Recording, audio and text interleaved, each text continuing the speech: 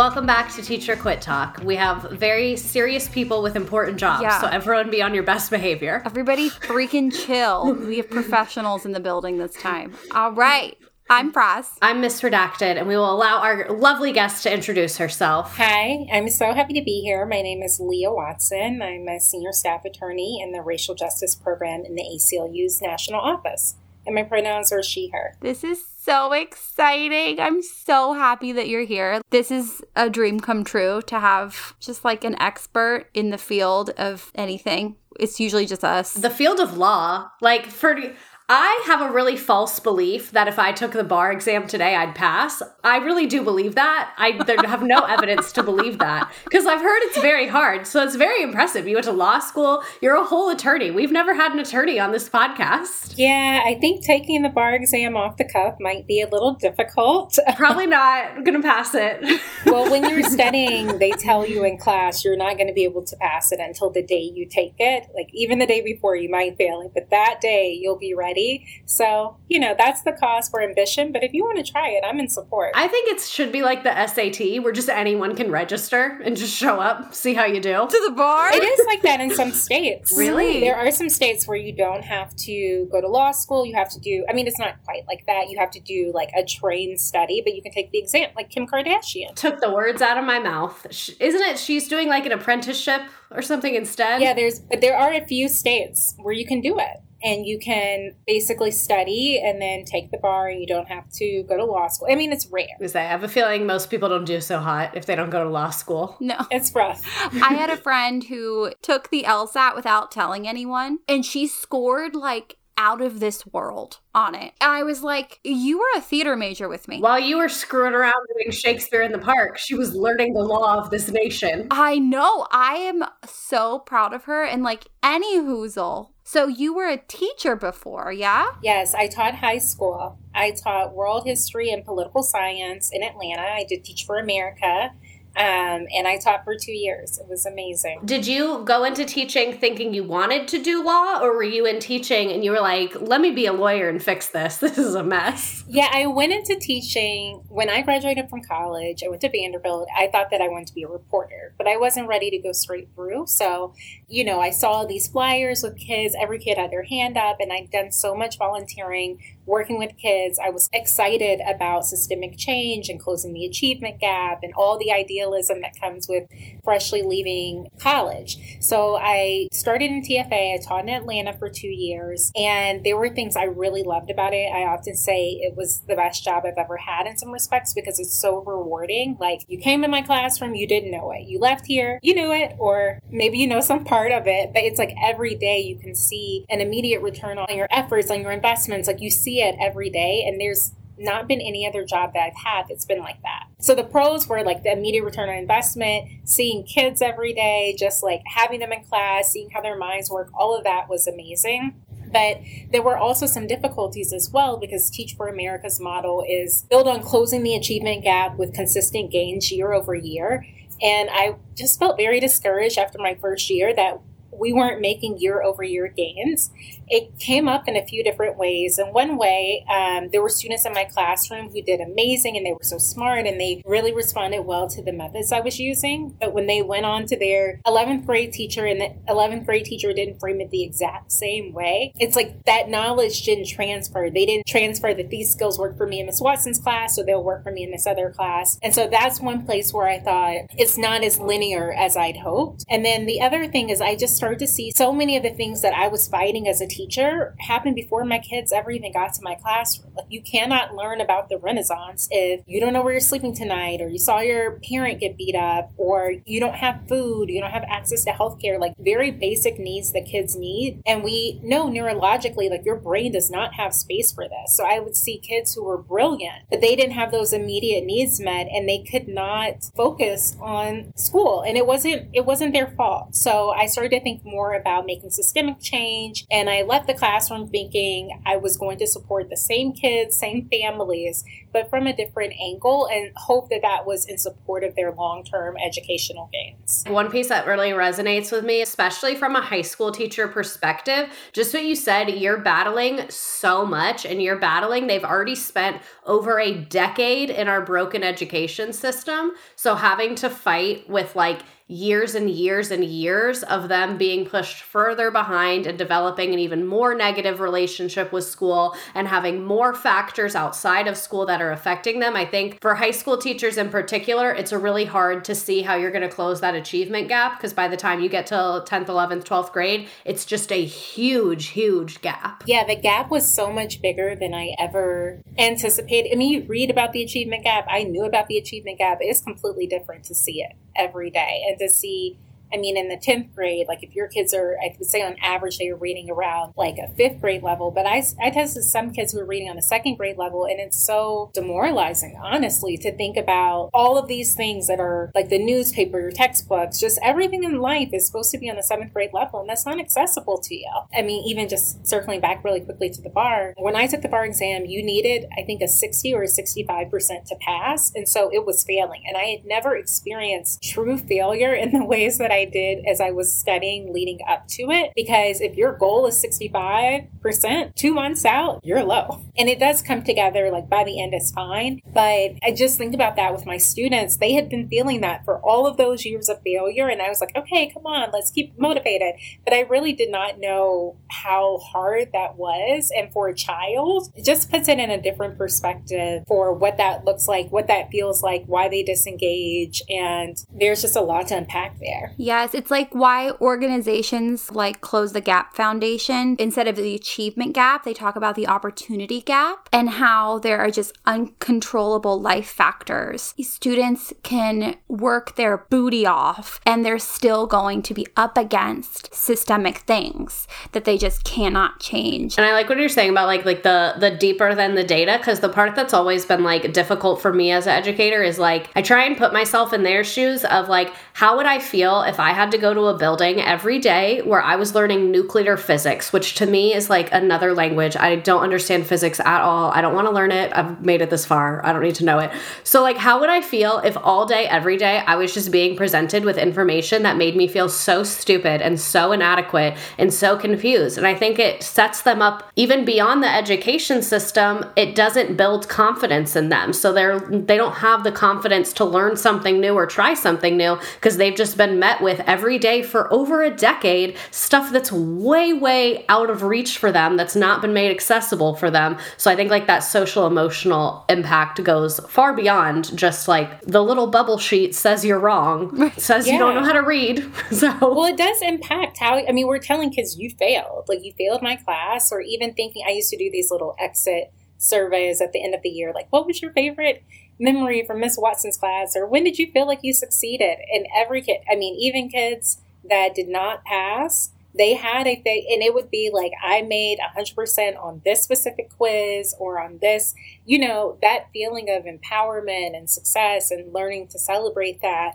is so important. And there's just not like a framework to do that within a lot of schools. And it's certainly not the students' fault. It's also not the teachers' fault, because they have so many constraints in their time. So I'm hesitant to say it's not anyone's fault, but I can't think of whose fault it is offhand. But it's just everyone's fault. I mean, it's everyone's fault, but then it's also like, it's just hard for the kids too. And it's a different perspective now being out of the classroom, but I think about that all the time. It takes forever to win a lawsuit. You get some part of it, you don't get some part of it. You know, you win a great judgment. It's not implemented in the ways you thought, but seeing the kids every day, I will always miss it. Where are you now? Now I'm working at the ACLU, which has been great. My practice primarily focuses on a few different buckets. Because I do racial justice work, I'm conducting investigations and filing litigations in a few big buckets. Most of my time right now is spent on classroom censorship. Sometimes you hear these called like anti-critical race theory laws, or educational gag orders. But basically, there's a spate of laws that have been introduced in almost every state in this country and passed in 17 states that prohibit discussions of systemic racism and sexism in classrooms, both at the K-12 and higher ed level. So I'm spending a lot of my time litigating those cases. I'm leading litigation in Florida to Florida Stop Woke Act, but then also involved in cases in Oklahoma and New Hampshire. Separate from the classroom censorship work, my practice also includes bias on policing. It includes the criminalization of poverty, particularly criminalization of homelessness, and working on cases that are challenging cities who are clearing homeless encampments without any regard for the unhoused people's rights who live there. And then also I've done a lot of work around equity and inequalities that have arisen or been magnified as a result of the COVID-19 pandemic. You're saving the world. We're just here talking. You're doing it all. No teacher can say we're just anything. You know what? That is true. Today, those kids did not know about the Great Depression, and now a solid 4 of them know about it. Wins. We'll take them because no one knows anything additional today. Now that you're doing all of this work, how do you feel that your experience as a teacher influenced the work that you're doing now and your perspective that you have? Teaching, it prepares you for every job just because there are skills that you have to use with students. Like, other people aren't learning organizations, they aren't learning systems, they're not having to manage hundreds of people for high school at a time or hundreds of personalities also for elementary and middle school. So I think teaching sets you up for a lot, but particularly with the classroom censorship work, it's really given me a perspective into the impact of these laws because I taught political science and I taught world history. I've seen a classroom, and it's hard for me to put myself in the situation of teachers now who are trying to teach and be engaging for their students and accurate and truthful and prepare their students for exams in life, but have these constraints on what they can say. And I just think about like what engaged my students. How did I bring them into information they didn't want to learn about? Believe it or not, political science and world history are not like sexy subjects in school. So like no one's really running to your classroom because they want to talk about the Constitution.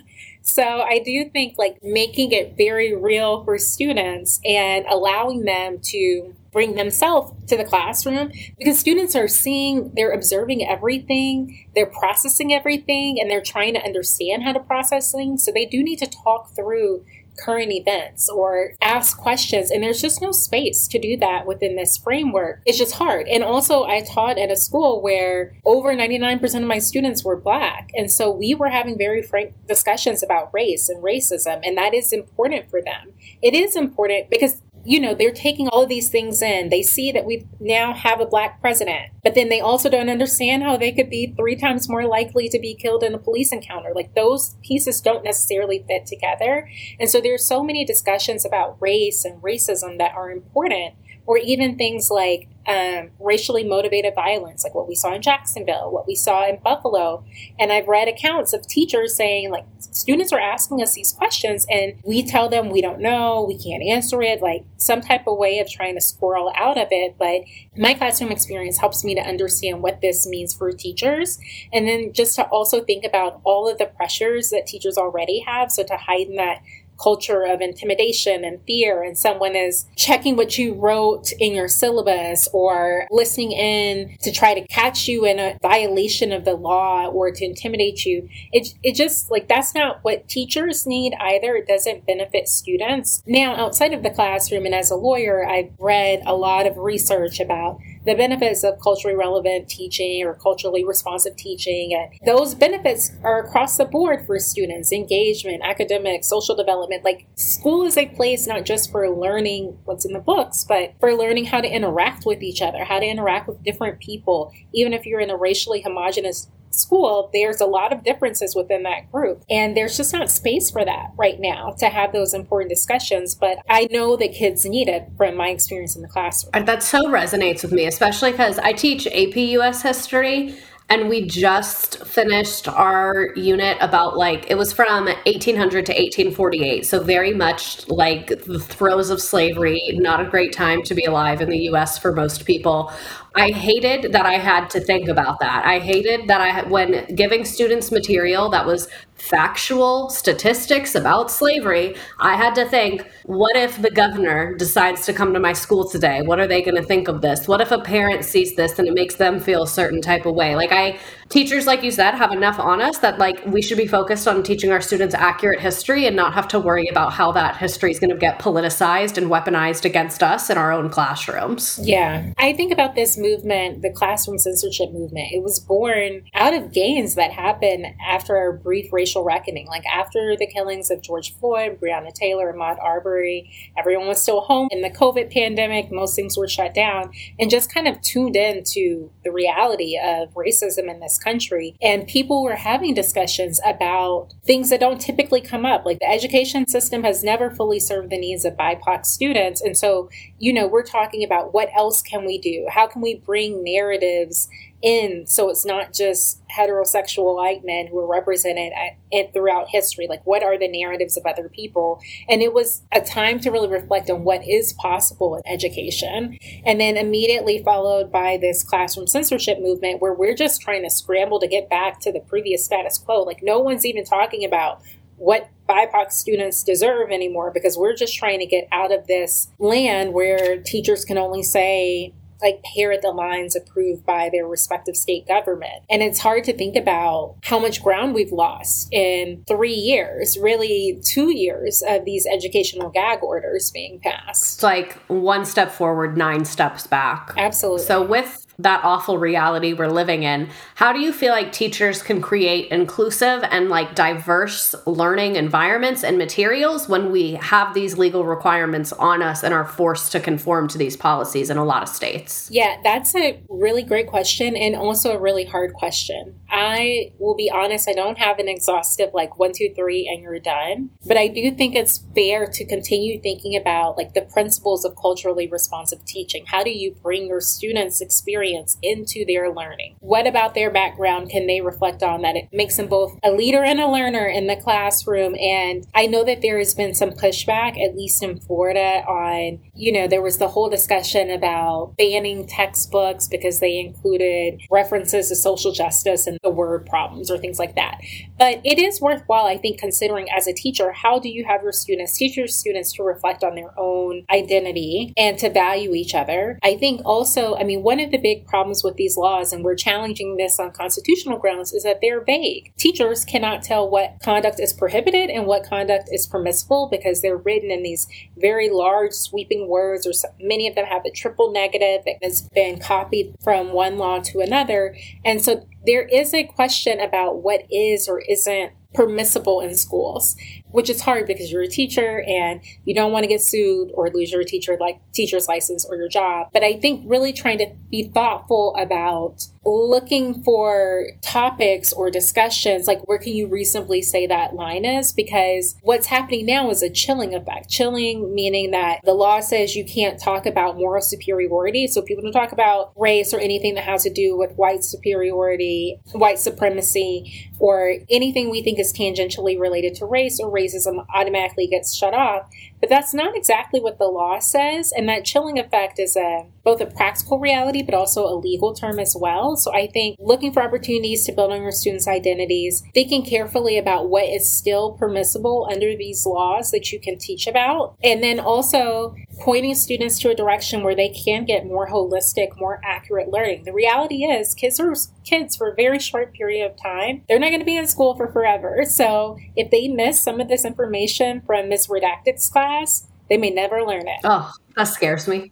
It's scary. So, what are the other resources, which might be community resources that we can point them to? There's things like hosting banned books club, which I did. I have a 14-year-old niece, and we had a banned books club to talk about New Kid. I don't know if you've heard of that book, but just it's how do we get the information to people? And then I think also there's a question of how do you still encourage students to think deeply? I wasn't aware of, the hierarchy of thinking, but you guys know, your teachers, at the top, analysis is at the top of that. And we want to push our kids to get to that analytical level. But it can be hard to do that within the confines of these laws that are more like top down. This is what you should think. Don't worry about the thinking. We'll do it for you. Speaking of analysis, life hack. This is what I do for things that I am concerned might be towing the line of some of those god-awful little censorship laws. This is more for like social studies teachers. Almost every social studies curriculum I've ever seen in many states has a standard about analyzing primary sources. So that is a fun little way that you can include lots of this information, and it is standards based. So I had my students, the way they had to analyze primary sources was they were reading and analyzing the advertisements for runaway slaves. So if I had given them a passage that someone could have felt like was biased about runaway slaves, I could have gotten myself in hot water. But the fact that if you can find a primary source for students to analyze, I hate that we even have to have the conversation of like, what's a safe way to talk about these things? But that is often a way, at least in my experience, where you've been able to be very clear, like this is tied to the curriculum. This is not an opinion. This is not the scary critical race theory that you guys are also afraid of, that almost no K through 12 school is even doing. And kind of basing it in that this is what was written during the time that it happened. No one can look at me and say this is a lie or propaganda or whatever, because it's literally from when it happened. Yeah, I think that that's absolutely amazing and important for kids to know, because you want them to be able to both analyze but predict. Like prediction is such a big skill. And I remember when I was teaching world history, you have to teach about the world religions. And I was teaching in Atlanta in the Bible Belt, and like the kids could not understand. You know, we're talking about Christianity, regardless of your beliefs. We're learning that there was a man named Jesus. This person died. What happened next is debatable for all religions. But we know, like, and they just could not get to why was he such a threat? And so we literally positioned ourselves in the classroom like, okay, this group, why would they be concerned? This group, what are they thinking? Like, what are their motivations? I would choose someone who had a colorful personality. Like, what if all of you all believe this person who's in trouble often? Like, what if you really followed him? And then, like, what types of things would you do? What rules would you break? Who would be upset about those? Like, those types of things. And it helps the kids understand and really, like, start to see, make things real so they can retain it. But it's just hard to, like, dig that deeply when you're being told not to talk about race and racism, or with the teachers that I speak with, their principals say something that's even much higher level. Like, I don't want calls from parents. And that could mean don't talk about this. That could mean, like in Florida, don't say gay. You know, there's so much wrapped up in it, and it's hard to disentangle what the impact of the law is when you are, or education is, under attack in a lot of ways from so many different directions. Yeah, I keep hearing that from teachers where they're like getting those type of instructions, and the law itself also being vague, like you mentioned, because a lot of people will say to me, well, that's not what the law says when I post things about these censorship laws. But I feel like society should be able to wrap their minds around the fact that just because it's not what the law says, there are always these overcorrections that happen. I mean, this is like panic. The ways that conservatives are attacking schools and education right now, it feels very panicky. And it's like teachers wanting to be these safe people for their students, wanting to teach accurate history so that they don't miss out on it for their whole educational career, because there's a very real fear that you might be the only person, like you said, that gets to teach this accurate history to a child, especially as these laws become more pervasive. Who knows if the next teacher is going to be brave enough, you know, because it comes down to that. So it's like, do we want all of our safe teachers to get fired? Of course not. So I can't just be like, well, don't care about it, just do whatever, which is usually like what I would say if that wasn't the reality that teachers were facing. I'd be like, who cares? But we care. We care very much. Yeah, I mean, you have to care.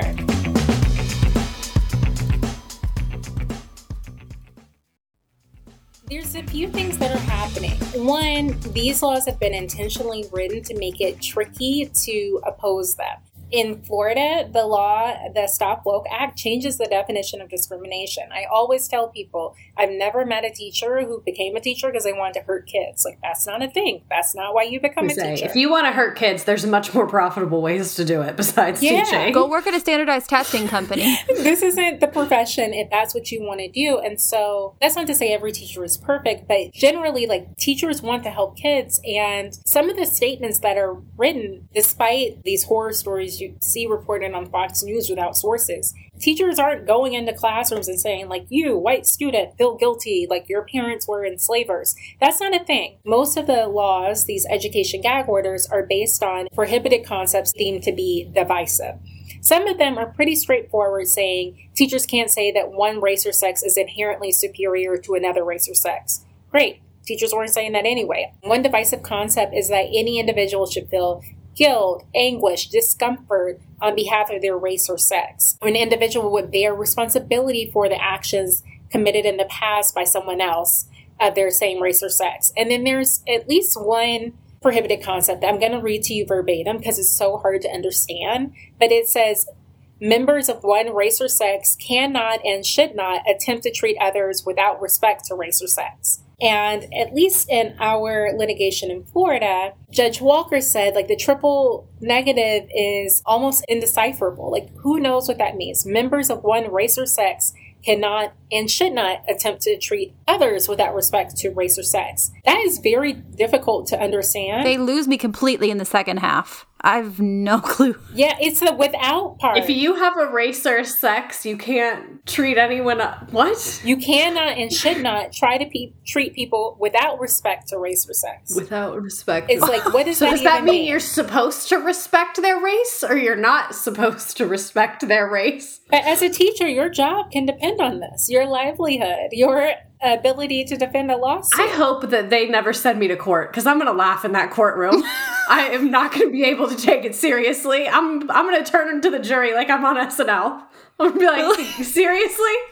Seriously. It's a lot. It's a lot to think about, like, your livelihood. You went to school. You've been teaching for years. You deserve to retire from this profession. There's just so much at stake. Personally, and then even groups like Moms for Liberty, like in New Hampshire, they put a bounty out. So they were out on Twitter, we'll pay $500 to the first person who finds a teacher violating the law. Oh it's my God. Scary. Earlier, I was going to say this reminds me of the Salem witch trials, and then I was like, let me rein it in, because, like, let's not be that serious. But it is that serious. $500 to anyone who finds a teacher violating the law. Yes. Oh, I'm terrified. For the first teacher. And I mean, these laws, most of them have provisions that allow individuals to sue, sometimes not even like parents, like any aggrieved person can sue the teacher. Teachers are facing disciplinary action, termination. They can lose their teaching license. We've seen proposals for teachers to face criminal sanctions, so you could go to jail for violating these laws.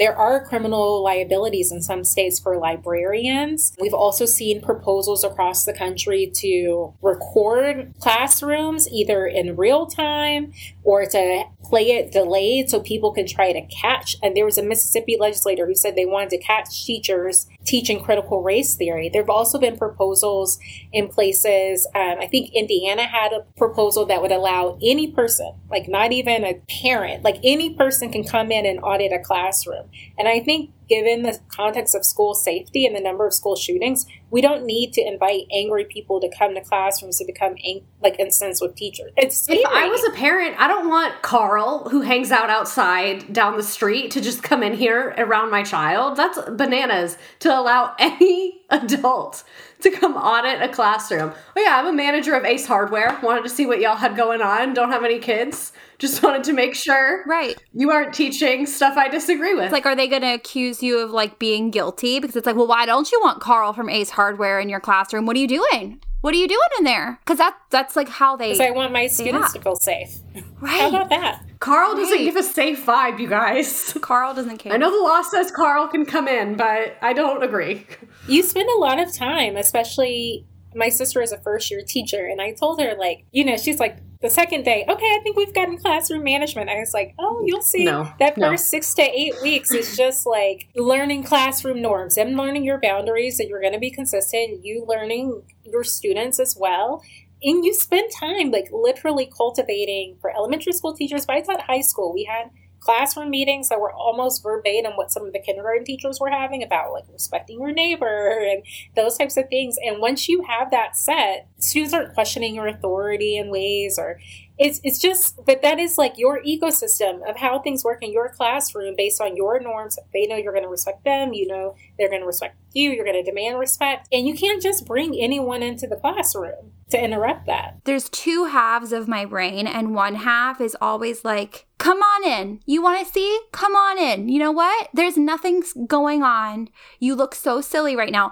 And the other half of my brain is like, don't you dare say anything close to that, because they'll be like, I'm going to do that everywhere. I'm entitled to do that. And it's like, no, I said you can come into my room because I'm mad at you, but that doesn't mean that you can codify it into law and decide to do that. It does not surprise me at all that the laws are intentionally vague, because that was the plan, I'm sure. Because I even tried to look it up to like make sure I was like on my P's and Q's. And then I was like, oh, I think I might need to go to law school. I don't understand this. It's confusing. And in some states, we've seen like lawmakers have been very clear. We want to outlaw discussions of BLM. We don't want to talk about implicit bias. We don't want to talk about white supremacy.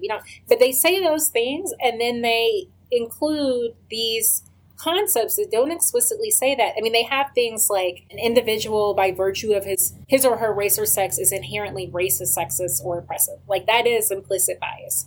But it's not just limited to, you cannot teach implicit bias. There's a question of like, what else comes in under any of these things? And these are really broad umbrella terms that you could use to drill down and say almost any discussion of racism or sexism or oppression more broadly could fit under them. Especially the one you mentioned about the guilt one, where it's like stuff that might make people feel guilt on account of their race or sex.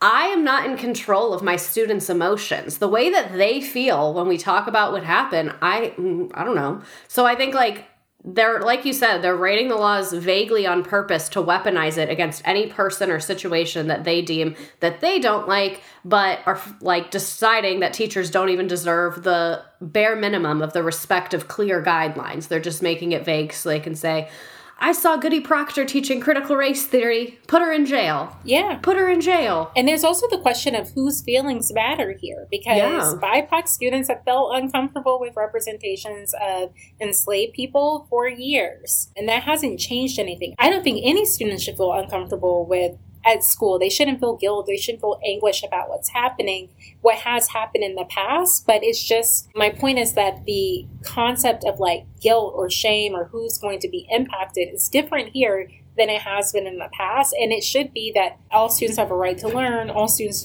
can feel comfortable in the classroom. And it's just a hard situation that can honestly feel a little bit overwhelming when you dig into all that's happened, how quickly it's happened, and what's at stake. Yeah, one of the arguments I hear a lot is, oh, that's a parent's job. We'll teach that. Well, they're not.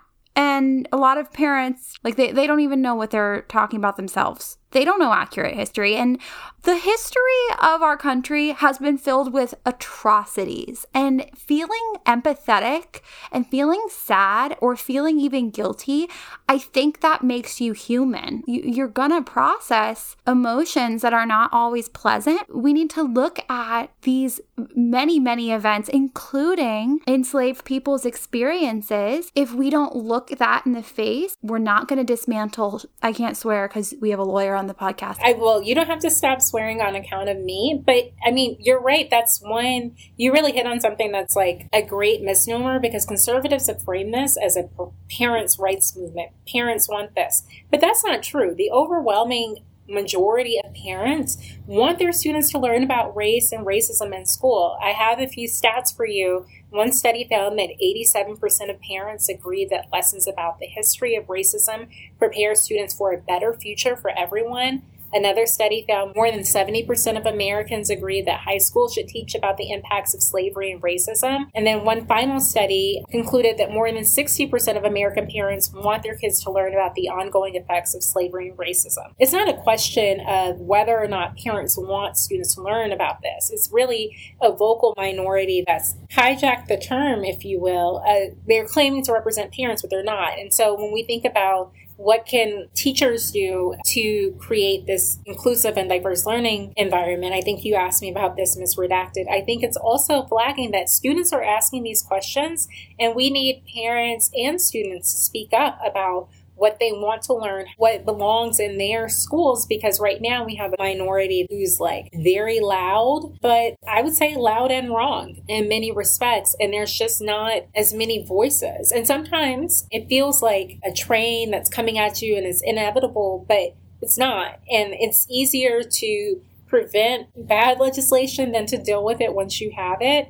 And so I think just looking for opportunities, we need other voices in school board meetings, calling their legislators, proposing legislation, like all of those things are things that shouldn't only fall on teachers, but can make a difference here. For sure. I often feel that now that I'm not in the classroom, I'm able to advocate for change in a very different way and reminding people that this is a vocal minority and that you can raise your voice and advocate for teachers as a parent, I think is really, really powerful because parents' rights is a load of trash. What about my kid? I don't want my kid learning some type of whitewashed history. And then they're coming for social emotional learning, and we've never needed social emotional learning more. They're coming for books. So we're losing Dr. Rudine Sims Bishop's Windows and Mirrors and Sliding Glass Doors. We're hiding those away in boxes. Scholastic is like, you can opt out of those if you want. Like, it is just madness. So like empowering parents to use their voice is like, I think, really important. Yeah, and I'm not saying parents have no rights, but parents shouldn't exercise their rights in a way that prevents the right to learn of other students. And what we're seeing, I was just reading something, when you see the laws here, there's always been the opportunity to challenge books in libraries. Like, this is nothing new. Books have been challenged in libraries probably since there have been libraries. But librarians are trained professionals, like teachers are trained professionals. Librarians receive training to identify what books are age appropriate and developmentally appropriate. Before this current classroom censorship movement, if a parent had a problem with a book, they would file a complaint with the library in most instances, and then the library book would be reviewed, and then they would make a decision on whether or not it was permissible or appropriate. But now in many states, I'll use my great state of Florida as an example, they changed this law under, I think it's House Bill 1069, and this is happening across the country. So when someone complains about a book, the book is immediately removed while it's pending review. That's a problem for a lot of reasons because you're removing books, removing access to materials without even substantiation that there's a problem with the material. Just circling back to re-emphasizing kids are in school for such a short period of time, and it is detrimental that they can lose access to those materials. I mean, I talked about one of our litigation claims being the vagueness under the 14th Amendment, which is more due process. Before you're penalized, you should have a right to know what conduct is permissible or prohibited.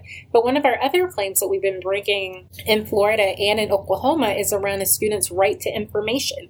And this is especially important in the high school collegiate context. We're just recognizing kids have a right to see a variety of perspectives and decide their own opinion. Once they have reached an age where they can consider different material, they shouldn't be limited to one view only that the legislature or the governor wants. And that has been one of the claims that we've brought. Another claim we've brought has been around viewpoint-based discrimination. And it's just saying these laws and these states, they select one viewpoint and they only want you to teach this one viewpoint. There is no space for disagreement. You could say systemic racism is a crock of lies. I was going to get carried away, Raz, but you could say these are lies, and that's fine. But you can't say there's any research. In Florida and Oklahoma, we've also filed claims alleging that these laws are racially discriminatory. So there's a lot to unpack there about why these laws are problematic. And why, like what you said about the one viewpoint, like they're trying to make us teach from the viewpoint of the legislator who created and is passing this law. if I was a parent, I wouldn't really want my child to be learning from the viewpoint of a man who took social studies in Oklahoma in the 60s. That's probably not what I would think of as the most up-to-date viewpoint and perspective. So it's crazy that we're letting, like you said, legislators that don't have training in education, that don't have training in reading, that don't have training in developmentally appropriate materials, decide these blanket K through 12 laws that affect us and aren't even clear. And not even just K through 12, because we also see these laws in higher ed as well. Yes, that's why my degree is less valuable now. Florida State dropped in the rankings, and now my degree is even less valuable than when I got it. It's hard. I mean, our plaintiffs in Florida and Oklahoma and colleges there, we're talking about very hard decisions. Should I transfer out of the state? I'm majoring in anthropology. I'm majoring in sociology. I'm majoring in something and I'm not going to get the material that I need for my chosen career path. Do I stay at the school that I wanted to go to? Do I leave and try to start over at another school? These are very real considerations, and for professors, because the professors are being told what they can or cannot teach as well. And it can run afoul of their scholarship, their decades of research. There's a question for them. How do you teach? For our named plaintiff in our Florida litigation, Professor Purnell, he wrote the casebook that he's using on racism in the criminal procedure system. And he's teaching a class, racism in criminal procedure. It is hard to understand how you can teach that class or teach from that book and not run afoul of the prohibitions of the law that prevent all of these discussions of racism in courses. That's terrifying. And even thinking about, I went to Florida State and majored in sociology and learned so much about institutional racism and the effects of bias and all these things. And it just makes me sad to think about all those amazing professors I had that are now have, like you said, a gag order on them and can't talk about these things, especially at a collegiate level. Also, I mean, just think about doctors. We talked a lot about racial equities in the COVID pandemic and the maternal mortality crisis. For students, med students, they can't learn this material either. I mean, it literally goes, even law students. One of our plaintiffs talks about this. She teaches an education law class. How can you talk about Plessy v. Ferguson if you can't talk about the context that necessitated these cases? The more I learn, the worse it gets. I don't like that. Yeah. And the kids aren't learning anything. We're not even letting them learn about it. I think because it is so critical, are there any resources or books or things like that you might recommend to people who are looking to learn more or get involved even? Absolutely. There are a few resources that I will point you to. There are resources on the ACLU's website. I can link these for you. There's a toolkit about what parents and students can do just to empower themselves. There's recommendations about how to prepare to go to speak at a school board meeting, how to start your own banned books club. There are a few blog articles that I've written about lessons learned 2 years into this fight, about what classroom censorship is really about. Also, after we won an order in Florida blocking the state of Florida from enforcing the higher ed provisions of the Stop Woke Act, I wrote about lessons learned from that. I've also done, if you want to do a very deep dive, a law review article that is in the latest issue of the Harvard Civil Rights, Civil Liberties Law Review. It's about 65 pages, but walks through this classroom censorship movement, how it got started, what's at stake, the scope of instruction, which I call race-conscious instruction. But it's not just critical race theory, it's not just culturally responsive teaching, but also regular classroom discussions about race, and then the resultant education gag orders, and walks through our litigation in Florida, Oklahoma, and New Hampshire. So I can give you a link to all of those resources as well. Yes, please. We love a resource around here. I have a sick joy of reading research. We love a recently. link. Yeah, I love a link. We love a link. We love a share link to story. This is not off topic, but a little bit of a shift. But this is my favorite question that we had on our little question list. So I want to make sure we ask it. How can society strike a balance between protecting free speech and then addressing hate speech and harmful content? So how do we as a society kind of live in that balance of, like you said, giving parents their rights and having people have their freedom of speech and freedom as parents and freedom of opinion, but also protecting against these really harmful things? I often see it framed that you can either care about protecting free speech or you can care about protecting children, but you can't care about both. And I just don't think that that that is accurate. Thinking about something like discrimination specifically, discrimination is really focused on discriminatory acts, not discriminatory speech. Discriminatory speech can rise to the level of conduct, but it's primarily conduct. And so we have to think about the difference between acting in a way that's discriminatory or harmful and saying something that the governor, the legislature, a parent doesn't like. And I think the lever there has to shift towards free speech when the basis of the disagreement is, I don't like it. The government doesn't like it. This isn't the sanctioned viewpoint. Once we get into a land where the government can say, this is our perspective and you have to do it or else, I really think that that is harmful for a lot of reasons. And so kind of like disaggregating what we are identifying as discriminatory, what are we identifying as harmful? Is it really harmful? Because we're seeing this with a lot of books, that anything that either features or even mentions an LGBTQ plus character is deemed to be obscene, is deemed to be pornographic. And there are people out there who think that liberals are pushing porn on children. I got a hate letter about this like 2 weeks ago. Oh, Leah, you and me both. They really do believe this. They do. Did you see about the seahorses? No. Oh, there was a book that Moms for Liberty basically called Playboy for seahorses. It's like the penguins. It's exactly like the penguins. Mm-hmm. Because, true story, the penguins loved each other. I'm talking about in Tango Makes Three. But the shyest fish in the sea, seahorses, it's like an informational book about seahorses that the males carry the baby. And they were so mad about that. And I was like, we have lost it. You're like, it's literally the truth. Like, it's literally just what happens. I'm so sorry. Worm loves worm. They hate that. Worms are both male and female. And they hated that too. And I'm like, are you guys like, okay, like we're going into the animal kingdom now? They're like quivering in a corner. They're like, shut up about the worms. Do not talk about the non-binary worms in front of my child. Like, these are real fights that are happening. They're taking these books off the shelves. It could be like there are books where people talk about their experience as a member of the LGBTQ plus community. But sometimes it's just like, and then there was Leah. And Leah had two moms. And Leah, like the whole story is about this one character who just happens to have two moms, like just as an aside. And it could be one line in a book of a very meaningful story, but these